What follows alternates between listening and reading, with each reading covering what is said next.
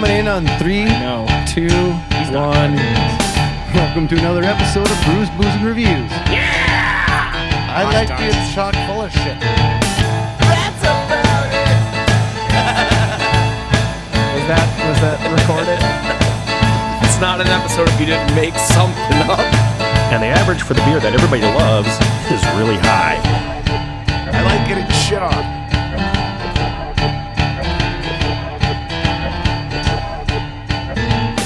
Welcome to another episode of Brews, Booze, and Reviews. I'm your host, Knox.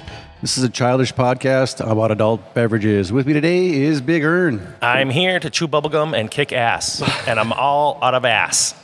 What? Wait, that's not how it goes. I don't think. I'm excited to be here today. It's going to be a fun day. We got Chris. Hey, Chris. Yeah, I'm getting chock full of spirits today. Chock full of Chock something. full. Yes, and we are here with Sherry Reese from Far North Spirits, because we are here at Far North Spirits just outside of Hallock, Minnesota. Hi, Sherry. Hello. How are you doing? I'm doing well. Thank you for coming up here. Well, thank you for having us here at Far North Spirits. Well, let's get right into the meat of things. How long ago did you just decide to be distilling your own spirits, per se? Like, how did that start? Well, it's amazing because when I look back now, it's over 10 years ago that we first had the seed of an idea to move home, build a distillery in the middle of a wheat field, and start up. We actually started distilling on October 9th, 2013. Fantastic. Yeah. And where were you before this? You said you had to move up here. Where were you before? We were living in St. Paul. St. Paul? Yeah, but we were city kids for 20 plus years before moving home. Are you Fantastic. originally from this area then, apparently? Yeah. Since you called it home? Yeah, this is my husband's family farm, and I was a city girl. I grew up in Hallock. Go Bears. Nice. What started the seed after you moved back up here to Hallock, Minnesota? What got you on the trip to be, to maybe I should make some whiskey, maybe I should make some gin, maybe I should make some vodka? How'd you get up to that point? Well, it really started with the farm and this idea of, you said it was okay to swear, right? Yep. Okay, so Fucking I'm going to go there. So we had a friend who was really a mentor to us in Minneapolis, and we were like, Dave, man, what are we going to do with our lives? We just can't do this corporate shit anymore. And he said, if you see an exit ramp, take that fucker. There you go. And I tell you what, we were driving home from the cities one day, and we got off on exit 187 in Drayton. And I went, oh my God, a farm. We've got a farm. Why the hell haven't we thought about moving home and doing something with the farm? And so that's really what the driver was, the farm and this idea of making a finished product out of grain. My husband was getting his MBA at the time, and he wrote a paper for an entrepreneurial class, and the paper was called Two River Rye. And it was about a craft distillery, and that was the seed of the idea that started us down this path. And the idea started with rye just because we grew up in Hallock, 20 miles from the border, where if you made it across, they'd, serve you. If you could see, if you get your hand up on top of the bar, they'd serve you rye whiskey, right? And right. So rye whiskey was kind of the vision, and this idea of really going deep with the ingredients, focusing on the grain, making a finished product out of something that we grew here on the family farm. That's awesome. So all this is like your own grain. Specifically, all the grains here. It is. I don't think that's pretty awesome. That is really awesome. I don't know how else to explain that other than it's really nice to know that an actual distillery owns their own farm and grows their own shit. That's pretty awesome. So when you lived in St. Paul, did you do any brew beer or anything similar to? We would dress up and have blind gin tastings. That was our thing. We're not brewers. Did you throw gin in each other's eyes so you got blind, or what do you mean? It burns. What's a fun thing to do on a Saturday night? I know. Let's go to the liquor store, buy 7 different kinds of gins, and taste them without knowing which one they are. We were just into that kind of cocktail, fancy drinks, big foodies. Our idea of entertainment was to go out for dinner and drink wine, and so that world was always, and farm to table chefs were a huge influence of ours. We followed Lenny Russo in St. Paul from Heartland to Heartland when, we were just really into the whole idea of the slow food movement and Alice Waters, and that was our inspiration, and that's really what buoyed us to this whole idea of doing grain to glass spirits. Hell yeah. That's it. Yeah, it's pretty awesome. I'm sorry. I also enjoy drinking and eating. Yes, it's fantastic. Like, these are right up my alley. Yeah. I like blind tastings. Yeah, we actually just had a budget bourbon blind tasting a little while ago, and we did 6 different bourbons under $30. See, that's a good time, right? Yeah, it was. It's a heck of a lot of fun. What I remember of it.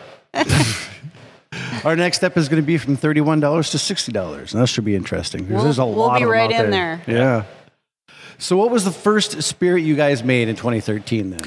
It was our Solvay gin. And Solvay was really not only the first spirit we made, but was the first kind of concept of a spirit that my husband Mike had. And he wanted to make a gin that reminded him of the way the prairie smells in early June after it rains. And it's very verdant, it's very lush. You don't necessarily smell juniper first. You smell a little lavender, a little thyme. And so that was our first child. And the name Solvay is a very Scandinavian woman's name. And if you're into music like we are, Solvay's song was a song we were familiar with, so that's where the name comes from. Well, that's great because there's going to be a lot of those kind of influences, I think, in your spirits today, particularly with the rum that we're going to try later on. But I got to tell you, you said it right when you get not just juniper on the nose, but other things too. Your citrus here is grapefruit. We're using red grapefruit peel, and grapefruit and thyme. I mean, like I mentioned, we love to go out and eat, and gin is kind of like an artist painting. You got a blank palette and you decide what citrus, what herbs, what roots do you want to play with and paint with, and grapefruit and thyme are really wonderful together. Yeah. I mean, this has just a really nice appeal to it on the mouth flavor too, or on the mouth feel, I should say. I think that got to in the top 10 back in the 70s too, song, Grapefruit and Thyme. Grapefruit. Do the A hustle. best of. Yeah, yep. Oh. Oh, come on, nobody else was saying anything. The 70s, man. I'm on that podcast. Let me know when that is. That's my jam. Yeah, I get a little bit of that rosemary in there for sure. Some of that lavender. Oh, yeah. I get kind of the background of some like root. Mm-hmm. We're using orris, gentian. I personally do not have a lot of experience with gin. And always the first thing, I had a bad experience with gin, probably because it was cheap, shitty gin back in college days. Mm-hmm. So first thing I get is like, I always say like, it smells like carrot tops. It smells like a Christmas tree. Right. You get that. Or juniper, I guess, is probably what that smell is. Yep. So. Yep. But if you take a little time, I get a little bit of that. Did you say lavender? Mm-hmm. Yeah. Yeah. I didn't get grapefruit until you said it, and then I was like, oh, there is that That's what citrus that in is. there. Because, I don't know much about gin. I enjoy some gin drinks, but Something about I'd never drink having 3 wishes is all I know. I love gin. The only criteria according to the feds, all of our spirits are governed by the Tax and Trade Bureau, known as the TTB, and the only thing that you have to have in gin to make a gin is juniper. You have to have juniper in there, and some gins are just juniper. There's nothing else. There's a big juniper bomb, and that's awesome too if you like that. But I think there's so much to play with. The other gins we have 3 gins, and they all have completely different botanical profiles. Well, I really like this. This is super wow. tasty. It's almost sweet at first. So this What is is a that? gin that people who don't think they like gin. That's, Right. This is be like, oh, I had a bad experience with gin and la la la, and it's like, here, try this. Try this. Yep. This is what is that? That's sweet and floral Yes. all at the same time. That's wow. That's a and it's got a little bit of the alcohol burn to it, but it's not overpowering. It's really not smooth. It's not one that'll make you cry. It doesn't burn on the way down. It doesn't. Yeah, It's it doesn't burn on the way down. You take that back, Chris. I am crying. I could be lying. Yeah. No, this is delicious, and No. yeah, it doesn't have that alcohol burn that I typically get with something like Tanqueray or something weird. So, can you tell us what all you use for the aromatics and what you put in the vaporizer or whatever? Yeah. So we have a dedicated 50-gallon gin still copper pot made by the fine folks at Vendome in Kentucky. And it is a 4-plate column still. At the top of it is a silver basket. And that basket is where our botanicals go. We put them in a little bag. They get tucked into the top of that column.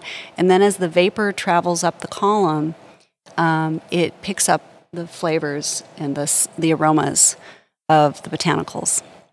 And that's that front one? That's the front one there. It's her name is Dolores. She's named after my grandma.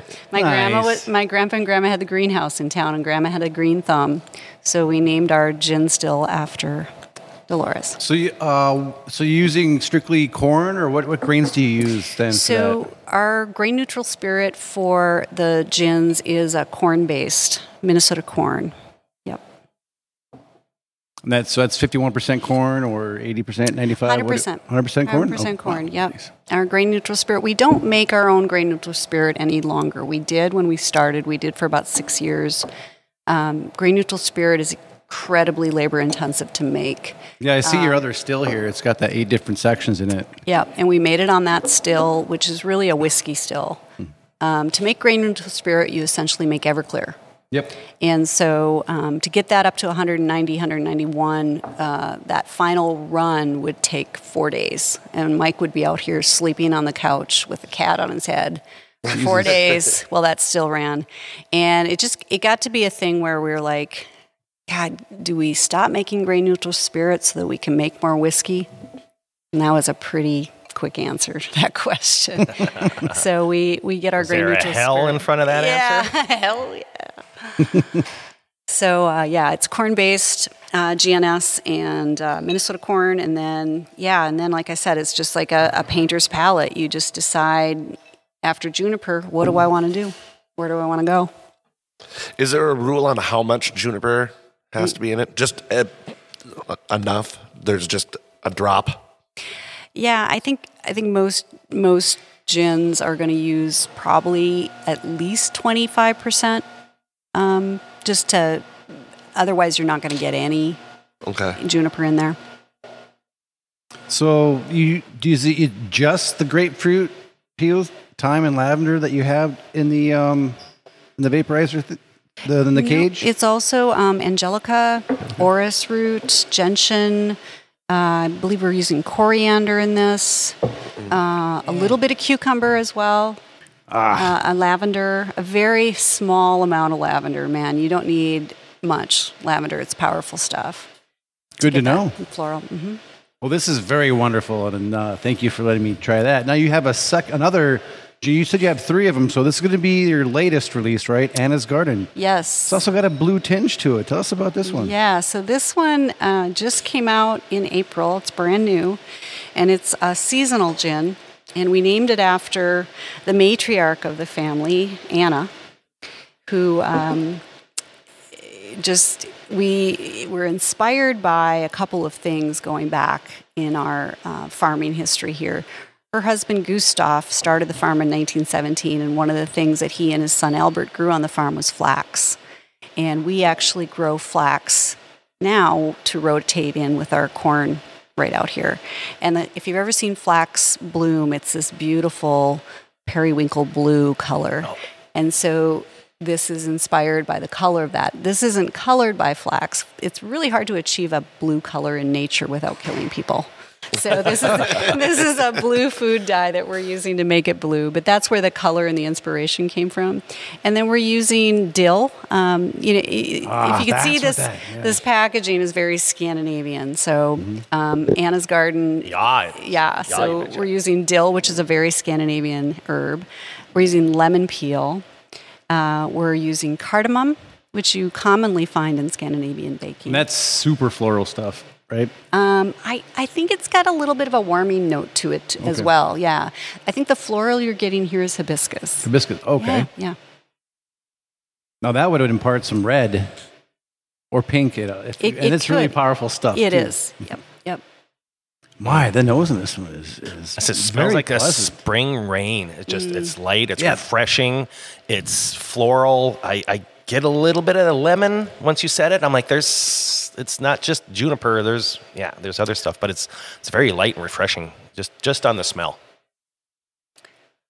This has been a wildly popular, and I think the color is very alluring. It's just such a pretty color, and people see it from a distance, and they're curious about what it is. But it is. We're pouring it in our cocktail room in something called a Spanish-style gin and tonic, using a great big wine glass, filling it with this and a premium tonic, and then we're using fresh dill, fresh thyme, lemon and lime, and an edible flower. So it's like this little garden of a cocktail, and people love that. Did you say edibles? Yeah. All right. Sorry. Oops, I went off on the board there. Oh man, This aroma on this is just enticing. no. After you said that warming note, I got that immediately on the tongue. When I took that first sip, it's like, oh, this is like a warm fire for my tongue. It's got that warmness to it. It's just very pleasant. I love this one. It's got some spice to it. What Yeah. would that be? Hibiscus? It's like right on the top of the tongue. I wonder if it's not. We're using both orris and gentian in this as well, and that could be where you're getting the spice. This is quite a bit different than the first one, Solveig. Yeah. But yet still has the same base. You get that floralness in it. Yep. Daddy's going home with the bottle of this, I think. Yeah. Most definitely. All right.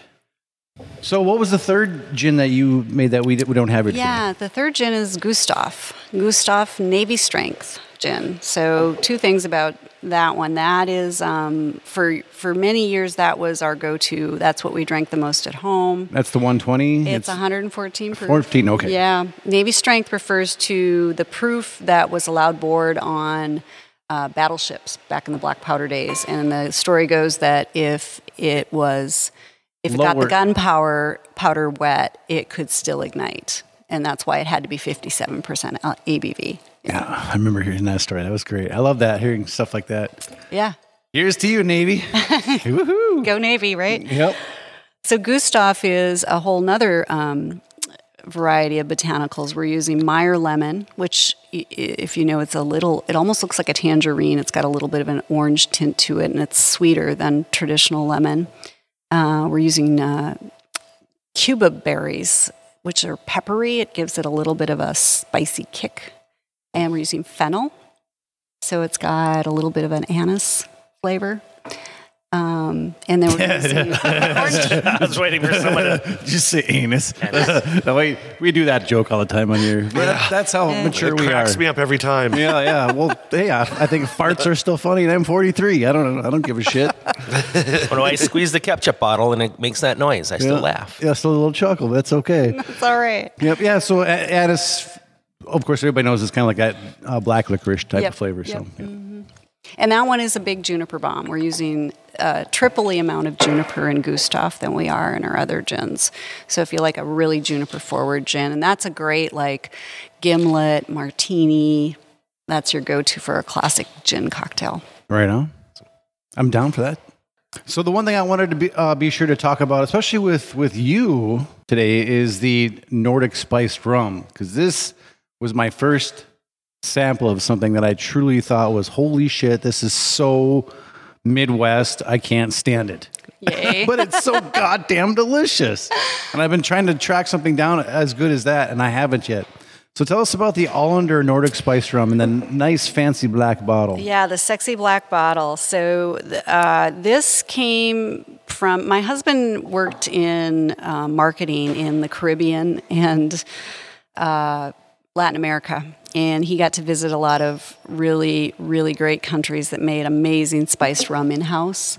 And so his love for the kinds of rums that were made at bars in the Caribbean, that's where this came from. And it's not at all like your major label spiced rums. It's very light, but the spices are very forward. And we're using all whole bean, vanilla, cinnamon, nutmeg, allspice, and clove. I think when anybody thinks spiced rum, right, it's Captain Morgan. Yeah. Everybody goes to that. Or right? Sailor Jerry's, one of the two. Right. But, you know, it's that dark rum, super sweet. This is isn't not. dark at all. No, it's very hydrated pea color.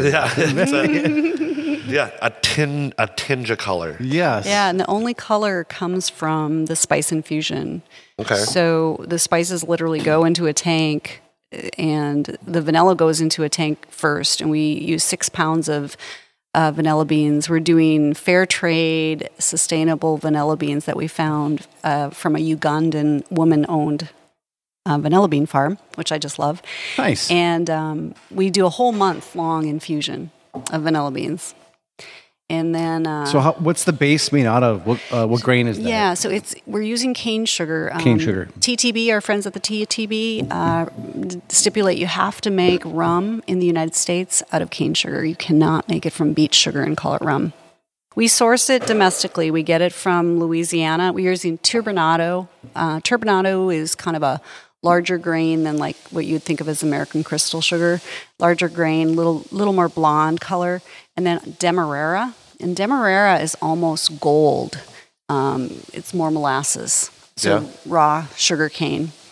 And we combine those two, and then we distill it to a white rum on our 500-gallon copper pot still.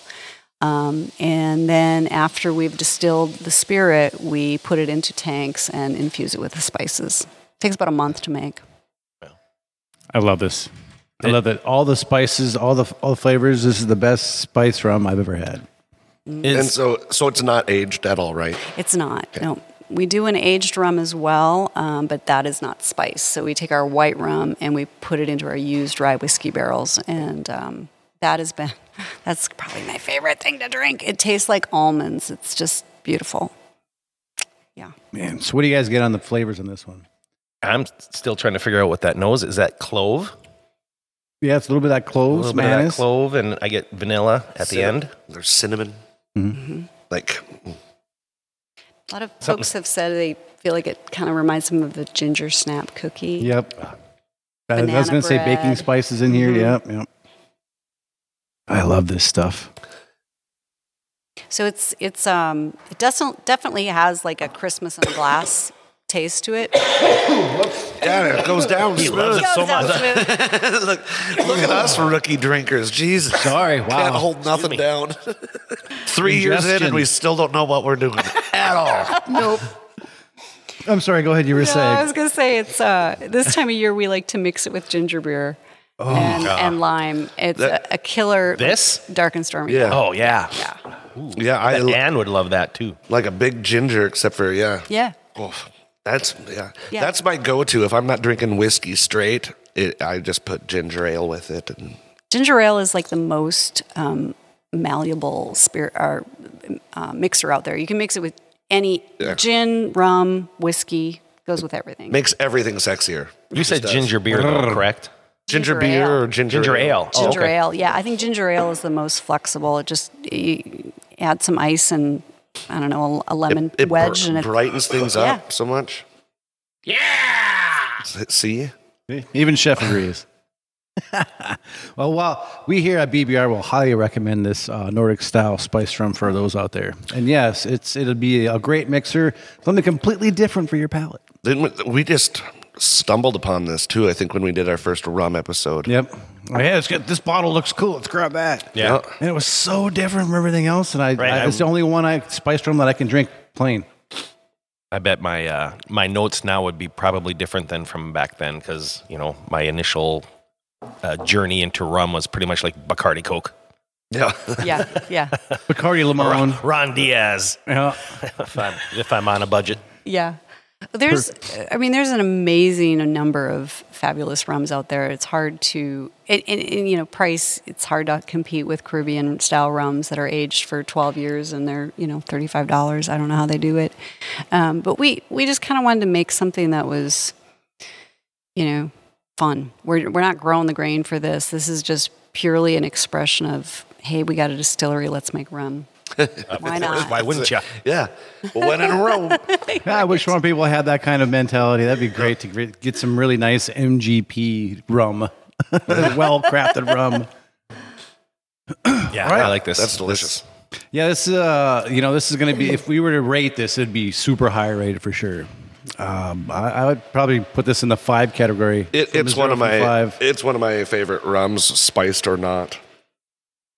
So Sherry, we're going to take a quick ad break, hear from our sponsors, and then we can come back and hear the rye story, and then get into some of these whiskeys. Does that sound good? Excellent. Yay. Looking forward to it. All right, we'll be right back after this. Miss us.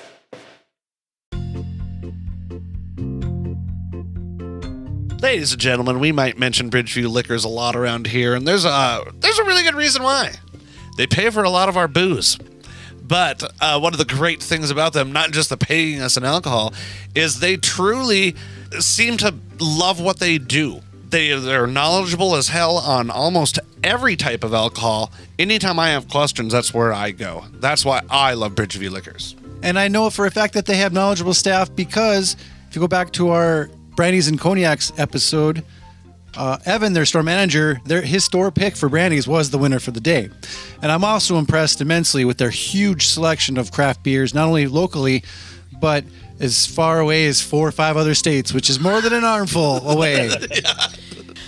Speaking of their knowledgeable staff, I found out that the word Gewürztraminer means a noble grape. While at Bridgeview, it is basically a grown-up version of a Moscato. Bridgeview has a wide selection of local as well as really hard-to-find wines. I like Gewürztraminer wines just because I like to say that word. Dude. And I'm German. Gewürztraminer is about the funnest thing you can do with my mouth. It is. And one of the fun things about Bridgeview that I like is that how regularly they post on social media the new beers and liquors they get in with pictures. Because I'm a picture guy. I like to see the Not beer. much a reader, huh? No. But Bridgeview has the picture. So I'm like, oh, that's the beer I'm looking for. I can look at the picture. I can go look for the can or the bottle and figure out and match them up and everything. And they do that weekly on all their new releases for that week. So it's kind of nice. I like that. And you can find those social media posts on Instagram and Facebook at Bridgeview Liquor, and their website is bridgeviewliquors.com. And you can go to their location at 935 37th Avenue South in Moorhead. And when you do go to their location at 935 something in Moorhead, if you mention Brews, Booze, and Reviews at the checkout, you save 10% off of all purchases. 10% off all purchases. So 10% off all purchases. Thanks once again for listening to our podcast. We love and appreciate all of our listeners, and we really love and appreciate you at Bridgeview Liquors. 10% off all purchases. All purchases.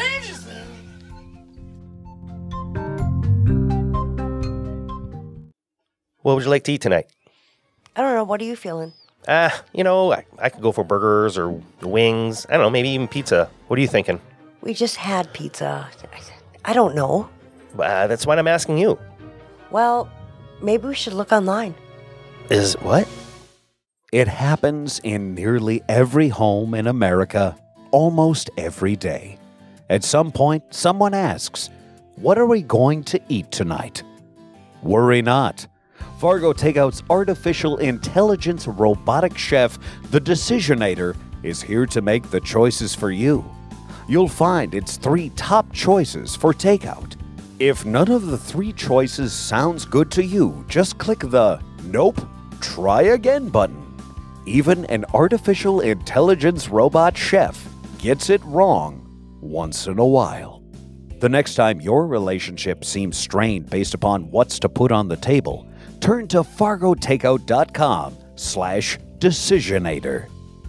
And remember, save a meal, save a marriage. fargotakeout.com www.thebrandywine.com/Decisionator. Welcome back from our ad break, guys. How you doing?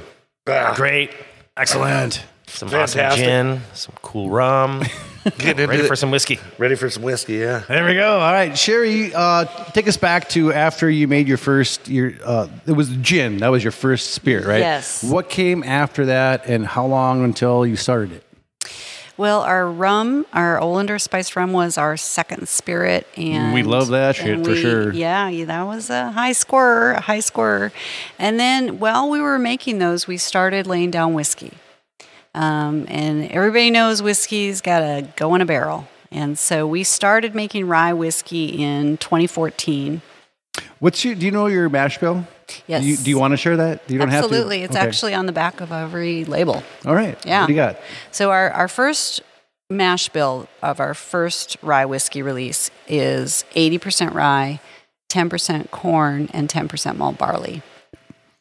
You almost have to have, well, I think at least a minimum of 5% malted barley to give those enzymes to get the process going for alcohol, right?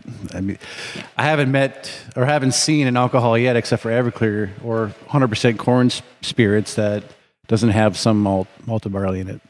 We get our malted barley from a guy named Adam Wagner, who I bet you guys have talked to at Vertical Malt. If you Vertical haven't, malt? Not yet. No. he's amazing. It's great how many local industries are participating. Well, Revelation in this whole- uses vertical. I was Yep. just going to say, I just saw something about vertical malt, and I'm like, yeah, it was just It was yesterday when we were about 24 hours ago, actually. Yeah. They're great. Adam's a farmer as well, and he grows kick-ass barley, and he's got his own malt house. So we get He's a maltster. He's a maltster. We get malted barley from him, and then we also send him our rye, and he malts our rye. So we get a custom rye malt for our 100% rye from Adam. Yeah. Nice. Yeah. So he's not like Al Capone maltster. But Yeah. I think you cracked that joke. Yeah, it's still bad. Yeah. Captain Syphilis himself. Right. Okay, so Yep. you started you started out with rye. Yeah. And now you got to get barrels. So what kind of barrels do you use, and where do you get those? So we get barrels from two cooperages in Minnesota. One is called the Barrel Mill, and the other one is Black Swan. And they're both just like world class. Do they use northern wood or southern wood? They've used a mix. Initially, they were using wood from mostly Missouri and Pennsylvania. They've started using wood from Minnesota recently. The reason why I ask is because I think the more northern wood, it's going to be a lot denser, really For sure. hard to breathe. So you might have to age that shit longer. But You sure know your wood. Well, he pretends. It's like anise, right? yeah. Oh, she gets another one. Where is that at? There it is. 3 points today. That's awesome. Yeah. Our for sure. guests have been kicking our ass lately. They have been. Yes. I've we need just to been- step up our game. I'm just sitting here taking it all in. That goes with the anise that joke. goes with the wood It too. goes Yeah. with Knox's wood. I'm tying them together. So the denser the wood, we understand that you're going to have more vanilla flavors. It's amazing. You talk to people from France who are aging wine in different kinds of casks, and the effect that the flavors that you get out of the wood. It's just like that's a whole nother research project, right? Mm-hmm. Yeah. So when do you release your first whiskey, and what is it, and what do you call it? So our first whiskey we released, I believe it was 2015. It's kind of a blur. I might have been drinking too much. But it was called Rockner Minnesota Rye Whiskey. And that's a 2-year? And it's 2-year-old. Yeah. Okay. Just shy of 2 years. We're using a 15-gallon barrel. So we're doing 3 different barrel formats, 15, 23, and 53. And our 15-gallon barrels are that's most of the whiskey that you'll find on the shelf right now is coming out of our 15-gallon barrels. And we're doing just shy of 2 years, and then it goes into cognac. Our Rockner Minnesota Rye goes into cognac for about a month and rests in cognac before we bottle it. What cognac? Remy Martin XO. Oh, nice. So is that going to be? Is that your average age limit? Is 2 years, or you get a barrel program coming? What is that like? Yeah, so we released our first 5-year-old whiskey last November. We released a 5-year-old bourbon, and we just had 2 53-gallon barrels of it, and it went in the bottle and out the door, and it was gone. It was just sold out really quickly. It was really beautiful.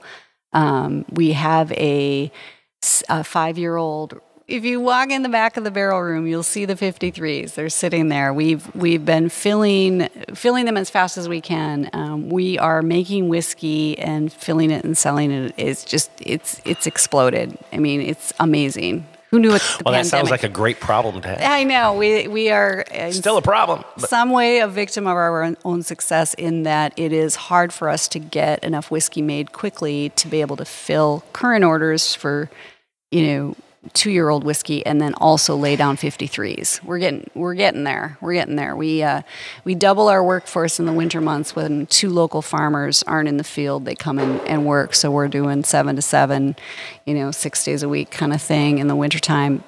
But we do have a 5-year-old 100% rye coming out this summer.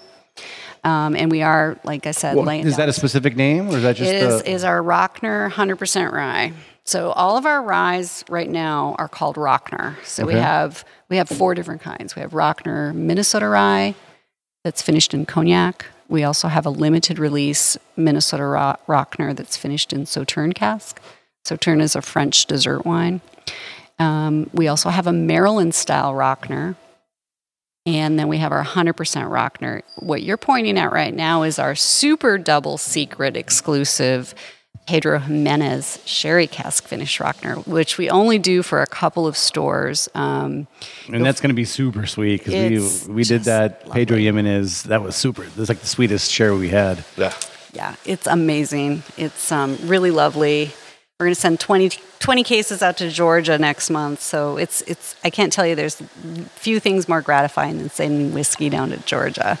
And it's going well. They're eating it up. So that's So what's your average age now? Are you still putting out the 2-year, or are you graduating up to minimum age is 4 years, or what do you got? The 15s are still 2, and then we have some 23s that are between 2 and 3 years, and then the 53s are a minimum of 5 years old. Okay. So the longer we're around, the more, the older the whiskey will get. Yep. Fun. Yeah, it is. It's super fun.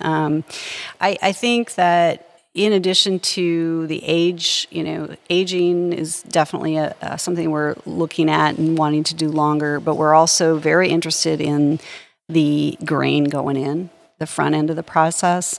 You have a rye whiskey that's like 15 different varieties, correct? Correct. Let's talk about that. This rye program you just came out with, right? Yeah, so we studied rye varietals for 5 years. We got a grant from the Department of Ag, and we planted 15 different varietals of rye because we wanted to see, controlling for all factors, does the variety alone influence the flavor? And so we grew these different varieties in 1-acre test plots right outside the distillery here. And we cleaned them, and then we milled, mashed, fermented, and distilled all in the same exact fashion. And we put it into clear bottles with a number on them, and we put it in front of as many pallets as we could. So we had about 200 people across the country, not just in this area, but across the country, taste these white whiskey distillates. And we asked them to score those distillates on a scale of 1 to 5. And then we also asked them to write down, what are your impressions? What are you tasting? And we got things like floral and metallic and nutty and gasoline. We got all kinds of different things. And at the end of the day, what we found is if you control for everything, variety alone influences the flavor of whiskey. Oh, you heard it here first. Damn straight. Maybe. Possibly. That's fantastic, though. That is awesome. Sounds like so what I got out of it is we got to somehow get a grant to do something where we can get paid. Or we can sample 15 different varieties, right? Right. So what 15 different varieties do you have? I know I'm going to make you read off the phone. I'm sorry about this. Let's do it. So Aroostook, and let me just give credit where credit is due here. We worked with a small grain specialist at the University of Minnesota Crookston named Joachim Wiersma, who is like renowned in the region for rye varietals. And so he was able to help us identify varietals not only from the area but also from Europe. So we ended up going with Aroostook, Bono, yes, Bono, Nice. Brasetto, Cassani, Dillon. Yes, Dylan. Bob Dylan? Yes, Dillon. Forsetti, Hazlitt. Hazlitt is our signature rye. Okay. Musketeer, Oakland, Prima, Progas, Ryman, Spooner, and Triticale. Triticale, that word. That's also been on this podcast before as well when we had Jarrett Kath on for one of our proof. Yep, from one of our whiskey episodes, and he was describing that he's got a Triticale. So Yes. when you opened up, everything probably must have ran smooth from day one. Oh, no yeah. issues, no Yeah, problems. Never. Oh, yeah. So Typical story, you know. Yeah. Open up, you sell out everything, And that's it. everybody's working 9 to 5, Happily no ever problems. after. we go Yada, home yada, and yada. sleep good at Lobster night. bisque. Right. No, I think one of our, it started out with a bang. Our first order was picked up a week before Christmas, December 16th, 2013. Mike had been up all night long distilling gin, literally all night long. And the delivery truck was showing up the next day. And I got here at 8 in the morning and he hadn't even blended it yet, like proofed it or anything. And he was just kind of a zombie. And we had 300 cases to fill. And we didn't know what we didn't know. And we were still in the process, literally, of proofing the gin when the truck showed up and the delivery driver was here. And we were like, what the hell are we going to do? So Mike's dad took him to lunch. Mike's dad entertained him for an hour and a half. Finally, he's like, I don't know what to do. And that delivery driver ended up bottling our first order because he felt so sorry for us. He's like, how can I help you? So that was it just started out with a bang from there. So many crazy things in this business. It's the Wild West, and I think part of it is the kind of people that want to do this thing are high risk people, Right. Who wants to build a distillery in the middle of a wheat field? What could possibly go wrong? What did you do by accident that people should be wary of and not do follow that? Well, I mean, just recently, Mike will kill me for saying this, but the first time we got our blue gin ready, this is just 3 months ago, he mixed up his units of measure and added 3 times the amount of blue that he needed to make the gin blue, and it looked like scope. It was like, shit, they're picking this up tomorrow. What are we going to do? So we had to he literally had to redistill it to get some of the blue out because it was so blue. Because he substituted gallons for liters. Whoops. Yeah, whoops. If a train leaves the station, it's like, oh man. It's math. It's math. Well, let's get into We'll this. tell him not to listen to this episode. Yeah, don't listen to this, Mike. Well, I'll tell you what, let's get into this first bourbon, right? So this is the Rocknar. When did you guys start doing bourbons then? So bourbon actually started quite early in the process. And in the intent, it was funny, Mike's intent was not to make bourbon, but he made it so that he had used He bourbon. swapped those things around again, Yeah, didn't he? no, He's it like, was, I put too much corn in this one. Shit. Well, I went gallons instead of liters again. he wanted to have some used bourbon barrels to put rye in because that was a bourbon barrel finish was something we wanted to do. So he laid down 253-gallon barrels of bourbon and he let it sit for 5 years and we tasted it and I just said, you better make some more bourbon. This is amazing.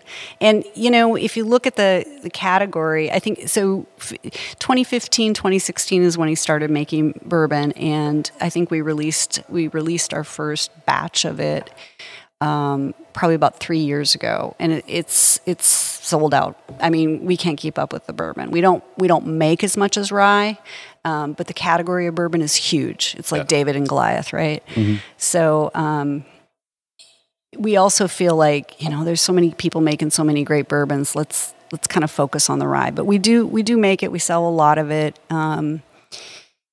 We're using an heirloom corn, non-GMO variety of corn that we grow. Like we counted, it's 88 steps from the still. In case you get like lost out in a snowstorm. Right. Tie Which yourself has off. been known to happen. Follow the rope. So Go to the light. So is this 51% corn or is this an 80 or how? 60. 60 and 30% of the Hazlitt rye. rye. 10% barley. So this is a 5-year? That one is a 2-year. 2-year. And it's 94 proof. What do you guys get on this one on the nose? You get a lot of heat. Yep. Do you? I do. Not But a lot, but I it's get just some. super sweet. Yeah. Brown sugar, vanilla. Vanilla. You get a lot of it. corn. Caramel. CVO. Caramel vanilla oak. Yeah, but like But yeah, there's a lot of that caramel more than normal. And there's something else in there too. well, I just get that, like I said, some brown sugar, and then you get a little bit of that rye spiciness. And Get a little orange peel. Man, I like this. By the way, good lacing on this. Legs are great. I get that burn kind of right away. Hit And me then with some woodiness, because apparently you love to keep bringing up wood. And Boing. why not? But then, yeah, so it hits initial that oak, right? And then it just calms right into this nice, sweet vanilla. And again, that caramel, like a creme brulee, like the top's been slightly torched. I get a slight bit of orange peel, possible a little bit of coriander in there. I almost get like an earthy back tone on it as well. Like in the back of the mouth when it's all done and finishes out. Like nice and earthy. I added a little water to it because I'm a wuss. Really mellows out that astringent burn, and it somehow brings out more of the oak at the end, and then kind of finishes with that kind of vanilla. I put a little more whiskey in mine, Yeah, you would. and it still tastes great. That's the WOULD, by the way, Knox. All right, which one do you want to try next, Cherry? I like this one. I say let's go with our flagship next, which would be the Rockner Minnesota Rye Whiskey Cognac Cask Finish. This again, we're doing a 15-gallon barrel, just shy of 2 years, month in cognac, 80 rye, 10 corn, 10 malt barley. Remy Martin XO. So when you mentioned the vanilla note in the bourbon, Hazlitt, the variety Hazlitt is characteristically vanilla. I would say there's a lot of vanilla I get a lot in of that. vanilla. I almost think this smells sweeter than the bourbon. Yeah. I get almost like creme brulee on the nose. I get some baking spice on the nose too. Just a slight bit. Can I see? Nutmeg? I thought we were going to do the Maryland style rye next, so I may You have were given you the right. second You- bottle. Oh my God, you were right. I may have given you the second bottle, so that may have been. See, I'm just sitting over here drinking, getting things all screwed up. It's all right. It's okay as long as we keep drinking. Just keep drinking, it'll be fine. This one is nice and dry at the end too. I like that. And it does really have that like kind of that nuttiness on the back end of this one. A lot more of that creme brulee, like you were saying. I always, Really oily too on the glass. I don't know what's going on with my nose, but I thought maybe I had poured this into one of the gin glasses that I used earlier because I get, I don't know, something floral. like that gin. yeah, no, I hear you. I get it. That's why I poured a second glass. Like I think I fucked up. That's crazy. And that's also how you get more whiskey. Yeah, I keep going. So how do you mixed the guys, batch. I'm just curious because I'm always looking for ways to describe the difference between bourbon and rye, and most of the things that I've read don't really satisfy what I taste when I taste bourbon and rye. How do you describe the difference? I would describe the difference as bourbon being more oaky, rye being spicier, pepperier, a little bit more pepperier. I would say more caramel on a bourbon than versus you'll get more vanilla on a rye. I think typically bourbons have an underlying sweetness to them when they finish, where rye has that spiciness across the back or the sides of your tongue. That's what I typically get out of them. But there's so many different ryes that I've been trying lately that have like a lot more fruit type things going on. Yeah, I'm really getting excited about ryes for the first time in my entire career drinking whiskey. I just didn't like ryes. That's why I wasn't into Canadian whiskeys hardly at all. Until we had that episode that we did on Canadian whiskeys with Chow. Well, and it's interesting because a lot of Canadian whiskeys, even if they're called rye, they're not made from rye. Yeah, they can kind of do what they want, I think, right? Yeah, they don't have to be 51% like we do. It's written in law that says reminiscent of Canadian rye whiskeys. It's brown. As long as it's brown, drink it down. It's brownish. Oh, man. But yeah, I like the dryness in the back end of this one. I'm so glad this is non-chill filtered because I get so much oil in the glass. It makes the mouth feel so good on the tongue. Coats really nicely. Long legs on it. I'm liking this one. Any final notes, guys? And usually, I like sweeter things. Typically, that's why I'm kind of like learning to appreciate bourbons a lot because it's typically sweeter because with the corn. Usually rye has got more heat, more spice, and it gets to the point where that's kind of a little much for me. But this is really good. It's a bit intimidating for you, right? Yeah, because look at me. I look like I'm easily intimidated. You big wuss. So we might want to go here next and come back around to the Maryland style because this is the same mash bill as what you just drank, except it's finished in a Sauterne cask as opposed to cognac. So this is going to be sweeter. I think I would say this one's going to be a little more fruity. I mean, you could say sweet because it's Sauterne is a French dessert wine, but I think it kind of plays itself out in a almost apricot fruit way. And I love apricot fruit. Oh yeah, vanilla and fruit.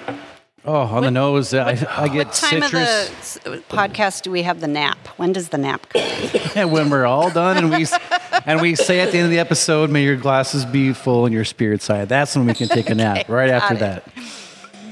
Man, I get a lot of... Sometimes during. Yeah, I get a lot of like creamsicle. That's only happened one time. I get creamsicle on this. That's a good one right there, Knox, yes. Just that vanilla ice cream and a little bit of citrus in the back end. It's like orange New peel. York vanilla ice cream. Oh, my favorite. I think it's kind of creamier. Is that the difference between New York vanilla and regular vanilla? I think New York vanilla has a slight yellowish to it. Mm-hmm. Mm-hmm. Is it because it's dirty? Because it's from New York or what? I don't know. God, that's another podcast. Right? That's another episode. I want to make New York vanilla whiskey cask finished whiskey, right? So Sauternus is a French sweet wine from the region of the same name in the Graves section in Bordeaux. Sauternus wine is made from Semillon, Sauvignon Blanc, and Muscadel grapes that have been affected by botrytis. Yeah, you're doing a great job. Noble Cinerea, rot. also known as noble rot. Yes, you are correct, Sherry. Thank you very much. So it's a white wine. Yep, French dessert white wine. This smells like I'm going to love it. Sauterne casks are used by Scotch makers, and it took us 3 years to find these Sauterne casks. The Scotch makers snap them up, and they're really, really rare and hard to come by. And how much of this did you make, by the way? Because you said this is going to be a rare find for our listeners out there, correct? Yeah, we're going to release just 100 cases of this in July. Man, I can't wait. I do think, can I give a shout out to a particular establishment? Of course. Absolutely. I believe the Radisson in Fargo pours this in a cocktail. Really? Oh my, this is tasty. Very sweet. Almost carrot cake. Some orange peel for sure. Yeah, I think you get like raisin. I mean, there's a little bit of a raisin quality there. Dried fruit. Kind of like semi-sweet dry fruit. It is sweet. It's good. It's got a stronger, spicy finish, Yeah. I think. Yep. I was going to say it's Building up to stings that. more. Building up to that, right? Yeah, but the very back end, on the back of my tongue, it's got the tingle. You know, it's like my tongue's dancing. I think this might be my my favorite one so far that we've had today, as far as the whiskeys goes. It's got a long finish to it. It stays with Yeah. you for a while. I like that. This might be one of those I wouldn't mind maybe a little water. Wonder what it would do. Man, oof. You know, I hate to say it, but another year in a barrel would make this just smooth out so much. You think so? I think so. But it's still fucking really good. So you're saying it's good, but Yeah. God dang, this is good. I had a little bit of water to it, and it really didn't. Maybe toned it down a little bit, but I don't know if it was worth it because it's really good and neat. So yeah, this is pretty good. I'm kind of surprised. Never thought I'd like rye as much. All right. So the next one is the Maryland style. So tell us about this one, Sherry. So Maryland style. I got to back up and talk about Dave Pickerel because he is legendary in the whiskey world. Legend, wait for it, dairy. Wah. I actually have that. Is that new? There it is. Okay, go ahead. So Dave Pickerel is where we got this mash bill from him. It's George Washington's original mash bill. Dave worked at Maker's Mark for 14 years before he consulted on whiskey, and he started Whistle Pig. He is truly legendary. He sadly passed away a couple years ago, but he worked with us when we started up, and he came out here. My favorite story about Dave is he came out here as a big guy. He often would be found dressed like Boss Hogg at a whiskey event. Yeah. A whole white tuxedo tails, is the badass. whole deal. And he had the physique to match. For our And he- younger listeners, please Google Dukes of Hazzard's Boss Hogg. There you go. He came up here. He's from Kentucky. And he came up here and he stood out. Our distillery wasn't even completely built, but he stood out on the end of the driveway and he looked out into the fields and he said, "Man, you could watch your dog run away for 3 days up here." Right? And he just had a way about him, could tell a story, spin a yarn. But he gave us this mash bill. So this is Mount Vernon Project is George Washington's distillery, and they're using all the techniques that were available to distillers back in the day. And so this is 65% Hazlitt rye, 25% heirloom corn, and 10% malt barley. So in general, if you ask 5 distillers what Maryland style rye is, you'll get 5 different mash bills.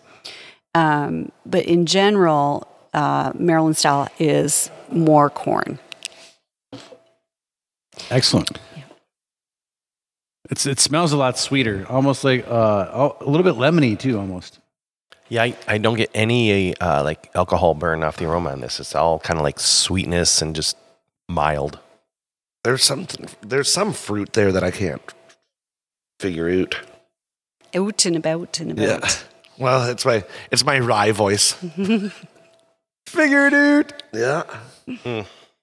Definitely, I can definitely tell that there's more corn in this one than the other ones. So you guys... Almost kind of pineapple-y, weirdly enough. Is that the Pineapple and white peppercorn on the nose. You've talked to the folks over at Revelation Ale in Halleck, right? Yeah, we were just there yesterday, actually. So I don't think he works there anymore, but Dave Sears, do you remember? Did you ever talk to Dave? No, we talked to Ryan, Tilden, and Lindsay. Yeah, the owners. Well, Dave's a bicycle fanatic who lived in Grand Forks and he worked at Rev Ales for several years, and this was his favorite. Like I think of Maryland style rye and I think of Dave because he would come in and he was just like he was fanatical about this rye, and I was like, really, Dave? This is like not my favorite, but he was really into it, which I just liked it because he just showed me that it's like beauty's in the eye of the beholder, you know? It's Everybody like, has their own Everybody's unique got taste. their own. You can't just sell the fireworks that you like. Right. I like typically sweeter things, and Chris likes shit. You got your poppers, your widowmakers, your fingerless. Anyways, go ahead. This one has a really nice drying effect on the tail end of this one. I get a little bit more of that burn on the taste than I do the aroma, but it doesn't really burn. It just kind of just dries out the tip of my tongue. I feel like this one is super dry. Like, Yeah. It makes you keep going back to the glass, which Is dangerous. It's an enabler. Yeah, right. Here, just have some more. there's this is- multiple styles of rye. There's the Pennsylvania style, Maryland style. I mean, this is an established. Those were kind of style. the two main ones, right? And I think rye's got this storied background. Pre-Prohibition, there was more rye in the country than bourbon, Yep. and Prohibition just really kind of decimated the rye whiskey industry. So what differentiates this one from the rest of the pack so far? Just a little bit more of that sweeter taste, more caramel.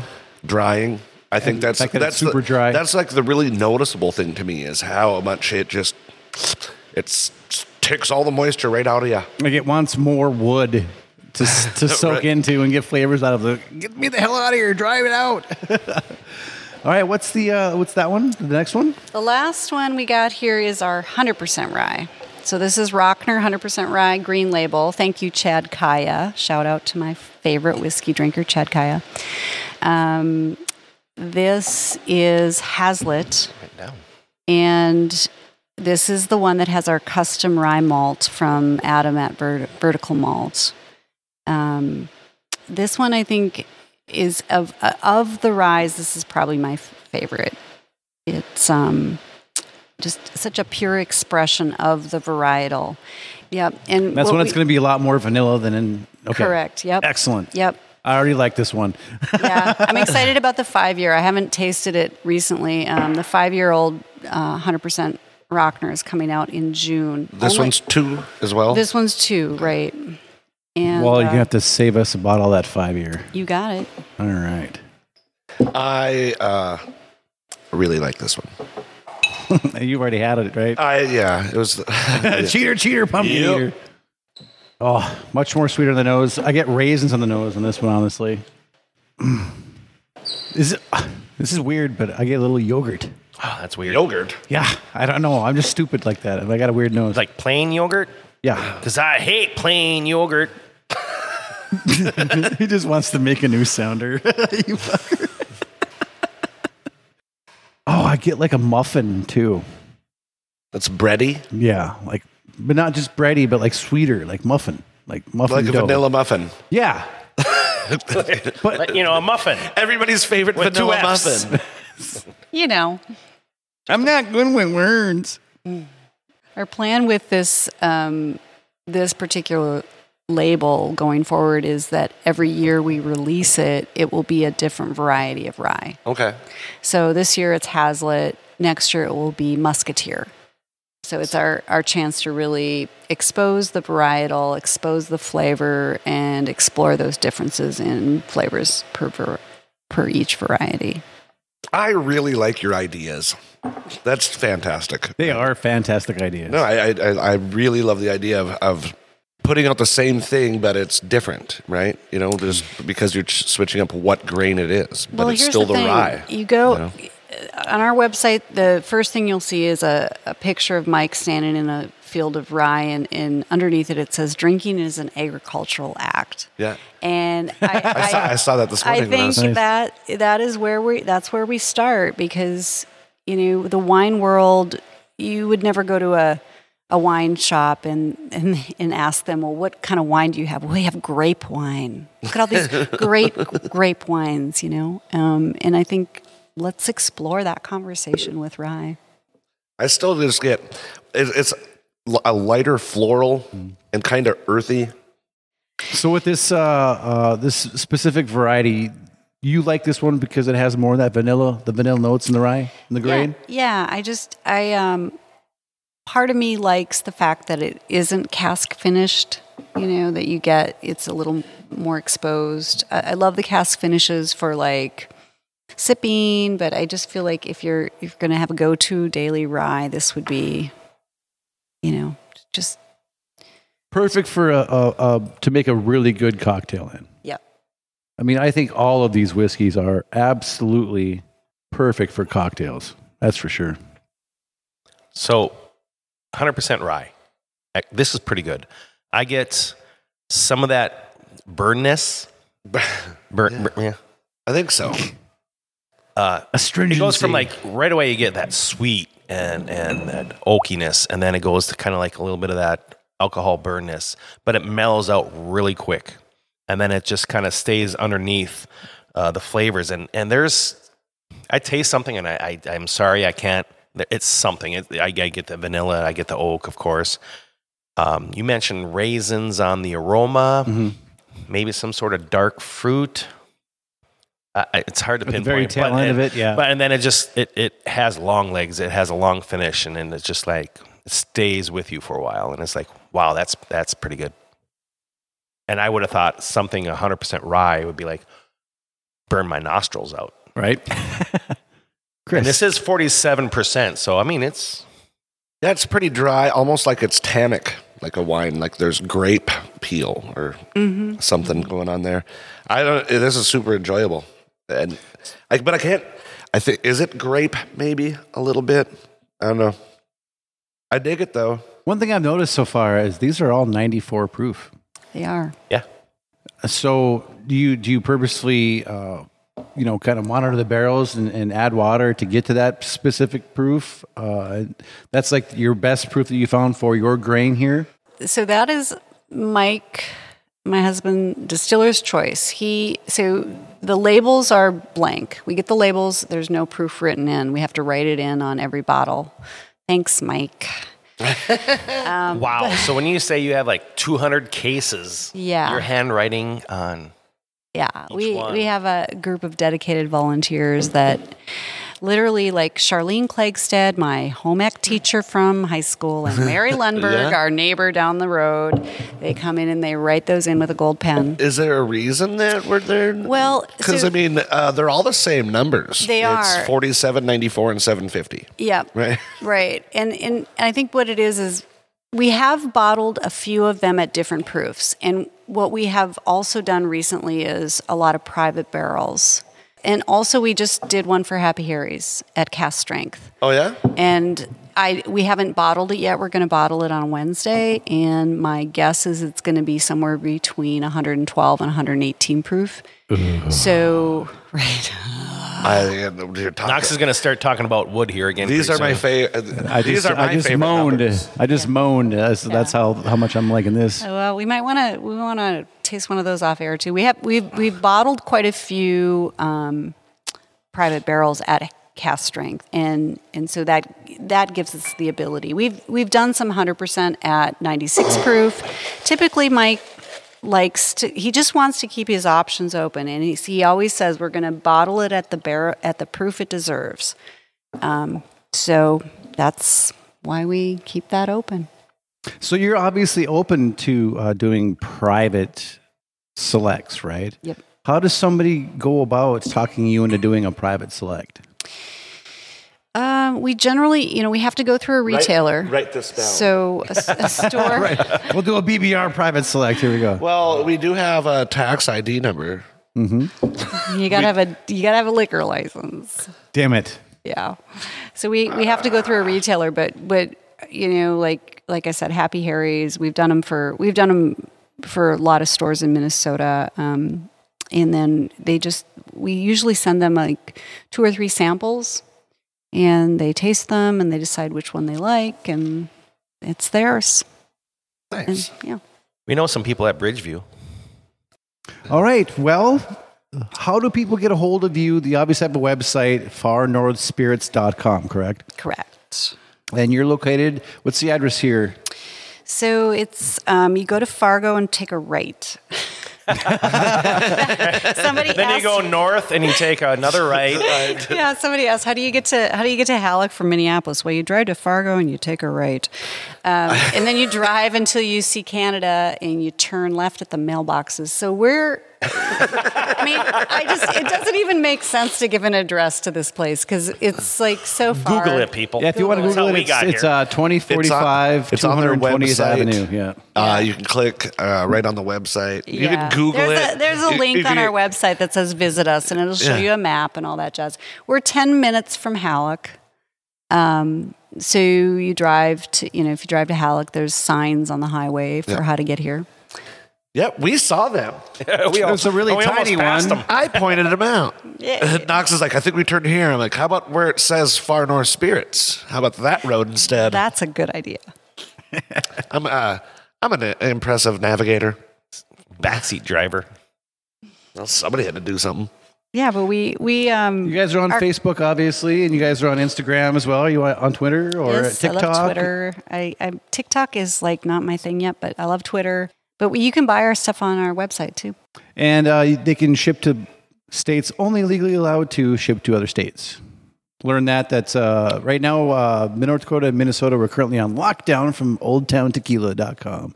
God damn it. Ship to us soon. All right. And you can also get a hold of them at 612-720-3738. And you guys, what are your hours of operation? We are open every Saturday night from 5 to 9 p.m. And you can make reservations on our website. Hey, that's tonight. Yep. If you want to come in at any other time, you got to make reservations. So We should make a reservation. Yeah, we should. So we did All right. months ago. It was great. I noticed there were some people here when we got here because they were in our way. So They were that from looked like- Tennessee, though. Really? Oh, Yeah, really? yeah, So yeah. they came all the way up here to get some good whiskey. Yeah. So I look at this place and thought, well, Let's this be is a honest. 10 I see. Tennessee whiskey is kind of fucking garbage shit, but that's just But my they opinion. they said they Charcoal. lived close to Buffalo Trace and Heaven Hill and Woodford Reserve and Four Roses, and I was like, damn, you guys are Four Roses. mother load. Those are all my favorite places. I knew they would be. And they're actually within pretty close range to each other. So I'm jealous of those guys in Tennessee. If I worked at Buffalo Trace, I'd chuck rocks at other distilleries. Nice. Any other final thoughts for today, guys? Before Pictures we, of buffalo on the rock. Before we go and enjoy some mixed beverages. Chris, got anything? You can follow me here. Well, Duh. not here because I think that's I'm called already stalking. Here. Yes. Yeah, you're picking up what I'm putting down. But I'd wish you'd leave it there. I put it down for a reason. It's not sanitary. Anyway, or you can also, if you like, if you want to hear me snore and talk in my sleep, you can follow my girlfriend's TikTok at Squiggly Giglio. And no, it's not a psycho.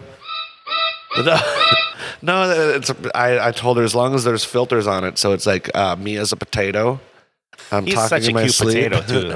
Oh my God. She's I got love Talking about It's finances. funny. It's actually pretty funny. She's got some other stuff that she's going to put out. But check that out. It's fun. It's fun. do? I'm a hilarious in my sleep, but almost too boring awake. You do snore, too. Fucking dude. I told you. All night long. I had some friends I took a trip with too, and they're like, Keely's like, it's not the snoring that gets you, it's this. Because it's like my lips. Is he breathing? My lips. I don't breathe. I quit. I snore and then I stop breathing, and then there's this big puff of air that comes out of my tightly sealed lips. I don't know what it's about, but it happens. It's like, I'm almost ready to go, but nope. Bigger, and where can they find you? Passed Right out in a here, right ditch. now, because this was kind of fun. This was kind of my first Distillery. This was a takeover. new experience for us because yes, we've been to like Prairie Rose Meadery, which is a meadery, and Wild Terra, which is a cider bar. But this is our first like spirits establishments. So this was a lot of fun. Thank you for having us. Thank you, Sherry, for having us. Great. Otherwise, normally you can find me across the street, but right here it'd be in a field. Yep, passed out face down in a ditch. All right, What a way to go, though. We here at Brews, Booze, and Reviews want to thank you, Sherry, Reese for inviting us out here to Far North Spirits. And we also want to thank you, our listeners, without whom this podcast couldn't happen. And to you, we say, may your glasses be full and your spirits high. Cheers. This has been a Predicate Productions episode of Brews, Booze, and Reviews. For more information, head over to brewsboozeandreviews.com. Special thanks to our sponsors for supporting our podcast. You too can support our show by supporting them. We have merch for sale that you can purchase from our Shops tab on Facebook. We also have extra content that you can access by going to patreon.com/brewsboozeandreviews.